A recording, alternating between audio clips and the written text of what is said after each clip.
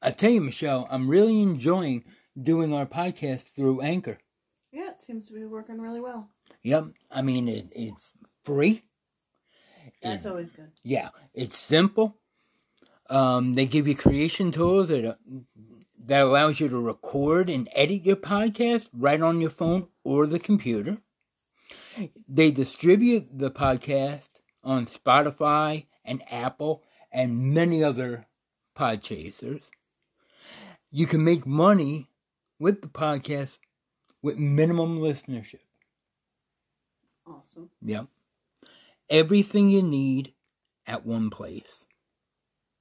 Cool. Yeah. And all you need to do is download the free Anchor app or go to anchor.fm.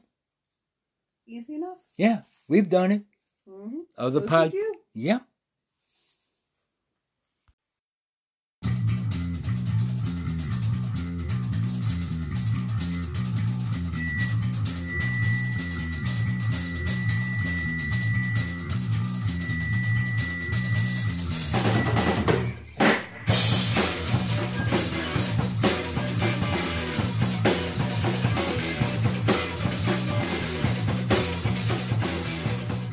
Hey everybody, this is Dino with our podcast. I got a special bonus episode.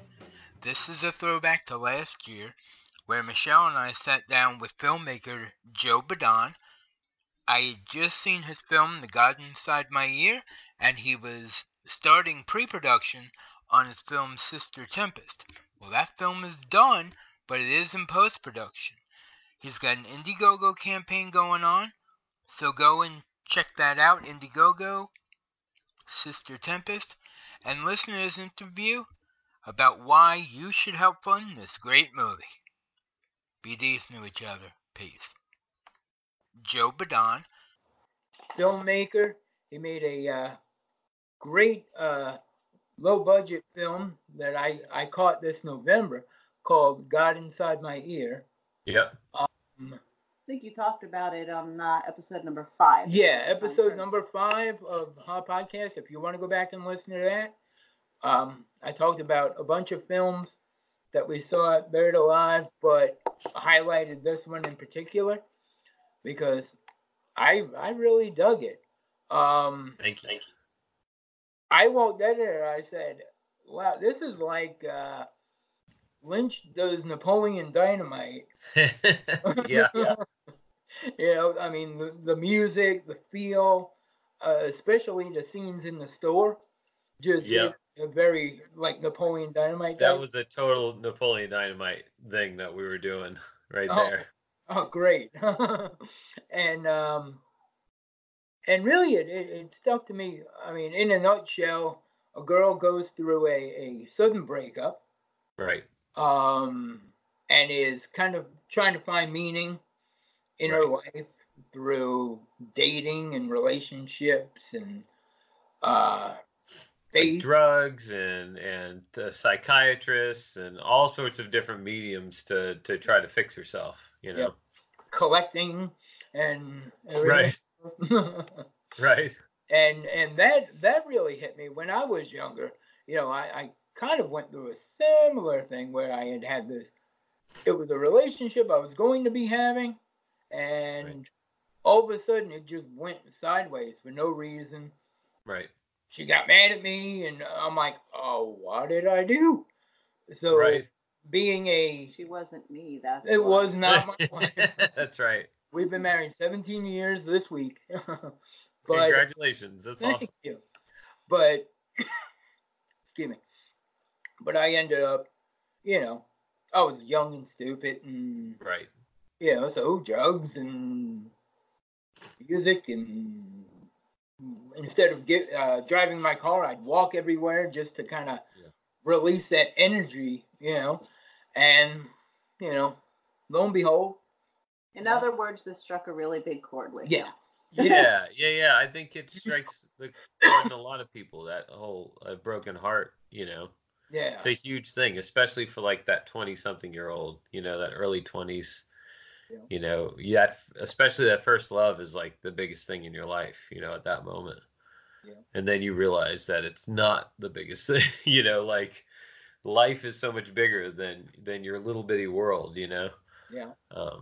So it's just, that's kind of what I was going for, like trying to figure out the meaning of life and all sorts of things, and then you realize that the meaning of life is much bigger than just yourself.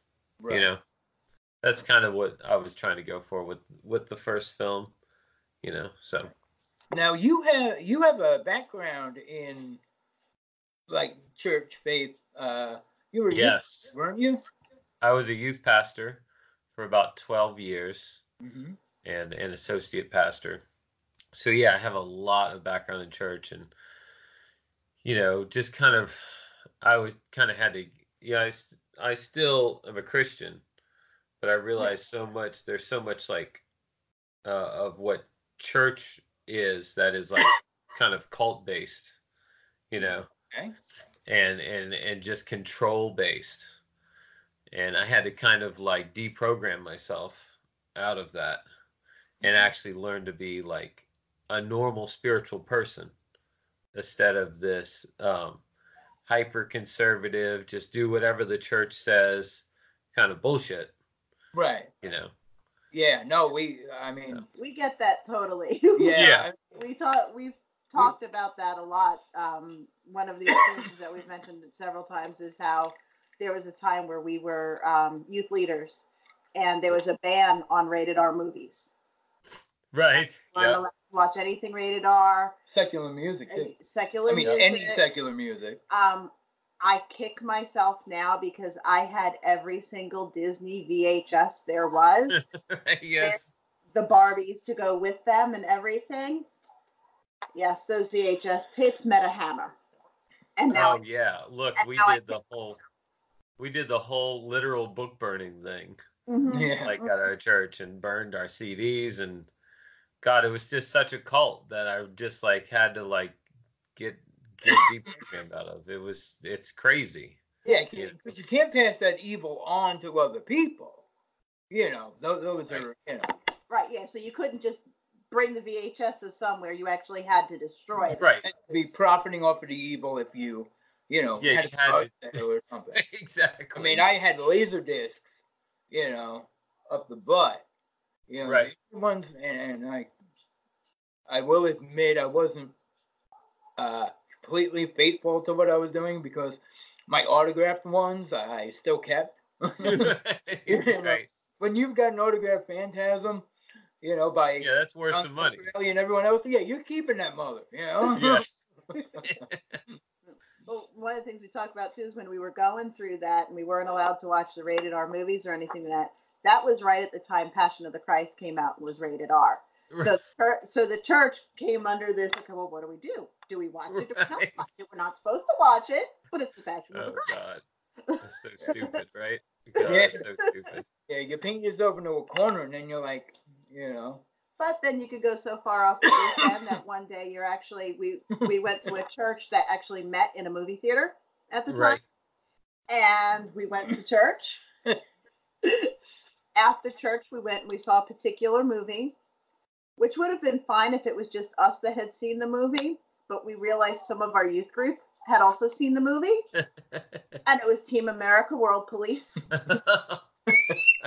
Yeah. So it was kind of interesting watching that movie, looking in the same general direction as we were just worshiping about 2 hours beforehand. That's interesting. But yeah, so we've had those experiences too, so we get where you're coming from with that. But yeah, I mean, and it was a while ago where we just realized there was so much that was added into the Word of God. That it was like, well, I mean, the rabbis, the Old Testament rabbis had the same problem. Yeah. They would walk around and have rules against the rules that you don't break the rules, and then they would walk blindfolded and bump into crap and all this. That way they didn't look on somebody. And it's like, well, what are you doing? Yes. But so yeah, I mean, like I said, you got inside my ear for under 10 grand, right? Yep. Yeah, we pre-production and production was $8 grand, and then post-production was a little under $2 grand. Right. So. And you're about to release a DVD on that? It's coming out April 9th on Amazon and Walmart.com and all those sorts of things, and also cable, and all that stuff. It's coming out through Gravitas Ventures, which is a distribution company. Right. But you can also buy it through the Kickstarter for the next film that I'm doing, which is Sister Tempest. And that Kickstarter just started a couple days ago. And that's for the next feature film.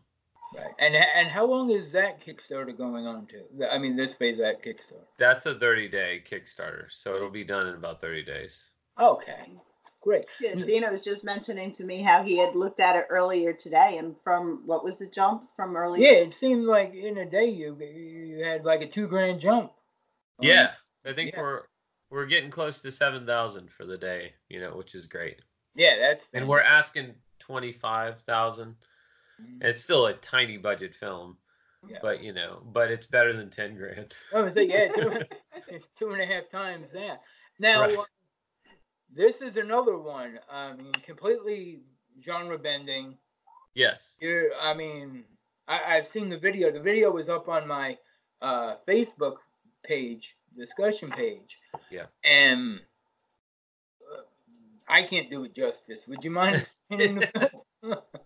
Yeah, it's kind of like a dark comedy, thriller, horror, art house drama, surrealist film. It's got all those different mashups of different styles and genres, and that's what I've been very interested in. Something that Western culture doesn't do as much as like Japanese movies, especially in Japan. They will genre mash things way more than what we do over here. Over here, it's like innovative. We say, hey, it's a zombie movie and it's a musical. And they're like, whoa, that's crazy.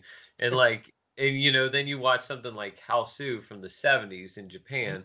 And that's like musical comedy, horror, surrealism, batshit craziness. And so I take a lot of influence from like Japanese ideas of pop culture. Like Sono Sion, he did Why Don't You Play in Hell, and he also did a movie called Anti-Porno. He's done like 30-something films. It's nuts. But Why Don't You Play in Hell is crazy because there's musical in it, there's samurai in it, it's a movie within a movie within a movie. It's all that sort of shit. And that's what I really am obsessed with, is the idea of genre mashing and genre bending. And that's been something that's been inside of me my whole life. I know in high school I got real obsessed with a musician composer by the name of John Zorn. He had a band called Naked City, but he was also just a composer. He did lots of jazz music and stuff. And Naked City was like kind of his flagship band, where he would literally like they would be like a country riff, then it would go into a jazz riff, then it would go into death metal, then it would go into noise, then it would go into surf rock, and it would just be boom, boom, boom, boom. It would just be always changing genres. And I love that idea. So we kind of did that with God Inside My Ear a bit. But with this film, I really want to amp it up like 1,000%. And so, this film has cannibalism. It has like giant Godzilla-sized astronauts.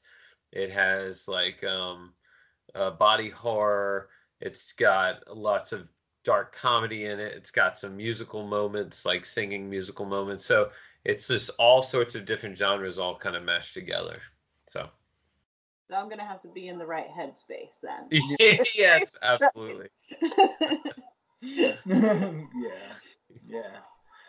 I think I'm a little more forgiving. I'm probably stuck more in the Western. Totally fine. It's absolutely fine. It's really because I kind of have, I don't know if it's ADD is the right word, but just like creatively, I get seriously bored with things fast. So like, I'm just bored with the way stories are structured. I'm bored with the way art is made. I want to see new things. And so that's what I'm trying to do, is do something brand new, Oh yeah, please don't get me wrong. I'm not saying there's anything wrong Oh, with no. it. I'm saying No, I no. myself am going to have to drop some of my own. It's totally fine. And that's the thing too, is like I am not upset if somebody doesn't like something I'm doing. You know what I mean? Like, or if they don't get it, like it's totally fine. Every art is so subjective. Like Right. it's up Absolutely. to the person's personal like taste, and so like I've had so many bad reviews with God Inside My Ear, like really bad reviews. I don't Oh, care. I've It's seen fine. them. You know. What? I've seen them. Yeah. You're right. I mean, I've gone through IMDb, and I'm like, I did it that night that Buried Alive when we got out. I got out and went to the rental home that we were staying at, and I reviewed it. And then I'm looking at everybody else, and I'm like, did I see an entirely same different movie? I'm looking, and then I saw one review that my jaw dropped on the floor. Yeah. And I'm like, right-wing propaganda? That was pretty great. What? Right-wing propaganda was one of the best. What? Yes. But I mean, if you go to IMDb and look up some of the greatest films of all time, like, 2001 Space Odyssey, you got people that are just like, this is garbage. This is so boring and stupid. I can't, and so you can't please everybody, No, It's fine. I saw a guy that did a review of Jaws and said, oh, it had a couple of good moments. I was ready to go to war, right? Because I'm sorry, that is kind of my holy grail. Right. That is my, secret calf there. Right. Totally. No, that's okay. I've just been having wars this past week over Us. Oh, yeah. Just- Did you see it? We saw it on Saturday, and there's been people talking crap about it, and it's one that I really happen to like. So we don't mind getting into online wars with people. Right. And like you said, you're entitled to like it or not. Oh yeah. What I don't like is, oh, this film is shit. Well, okay, you didn't like it? No, it's shit. Well, it's better than anything I've put out. So it's right. shit. I mean, and I always try, even in a bad movie, to kind of do a sandwich, good, bad, and on a good, You can always find, even if you don't like something as a whole, you can always find some piece of it that speaks to you. Well, and the thing is, after you make a film, you realize how hard it is to make a film. That just the fact that they edited together anything and created something that's over an hour, that is anything at all, that has moving pictures and music and sound, is incredible. So hats off to everybody who can do that, Exactly. So you're like we said, you got a 30-day Kickstarter, right? And you've got many levels, many tiers. Yeah. And your rewards are really cool. I thank you. And I think the biggest thing that I'm trying to capitalize on right now is that God Inside My Ear is about to come out, and so we're letting everybody know, if they want to buy God Inside My Ear, then just buy it through the Kickstarter for Sister Tempest. And that way you're able to fund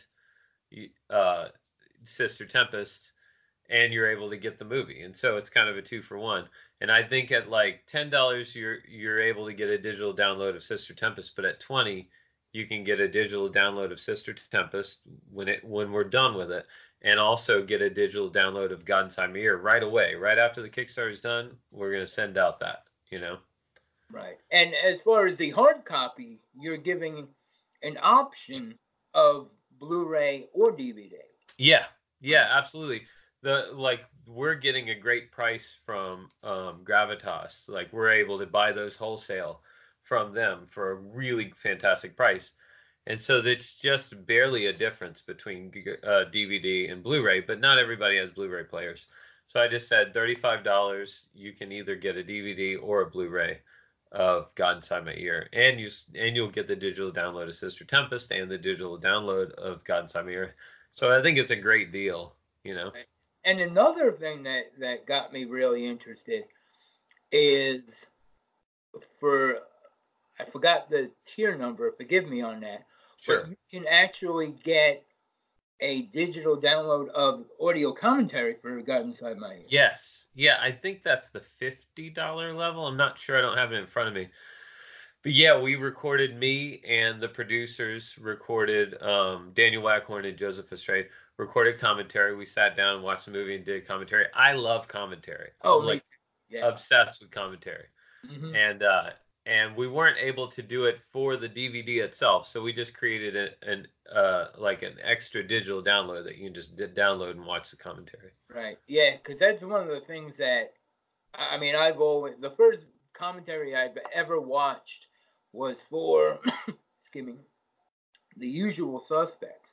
Yeah. When it came out on VHS, and I bought a special pack where it had 2 tapes. Right. One had the movie, and the other one had the movie with running commentary. And then it came with, I think, a manila folder with photos and like a Kaiser Soze button. Or right. That, and I had never heard of a commentary at that point. I'm like, okay, commentary. It sounds like they're making comments. Sat there watching, and after that, that's when I got into Laserdiscs. So this is going back, early 90s. They were priced to buy, where most of your VHSs at that point weren't. Were still. So I would go to Tower Records and buy Laserdiscs, and if it had a commentary, no matter how bad the film is, right? We have a family video store down the road from us, so I still have a brick and mortar video store near me. That's incredible. No matter how crappy the film is, I spent $2 on it, so whatever. Right. But damn it, if it has a commentary, it requires a second viewing. Absolutely. Just how I've watched the commentary for Napoleon Dynamite like 40 times. Like, I thought that was just such a funny commentary. Also, like, there were so many movies. I think one of the first commentaries I really watched over and over, Equilibrium. Do you remember that Christian Bale film? Yeah. I don't know why I was obsessed with that film for a little while, but I love that film. But yeah, commentary, I'm obsessed with it. I think it's great. So. Yeah, it's actually what made me. Excuse me.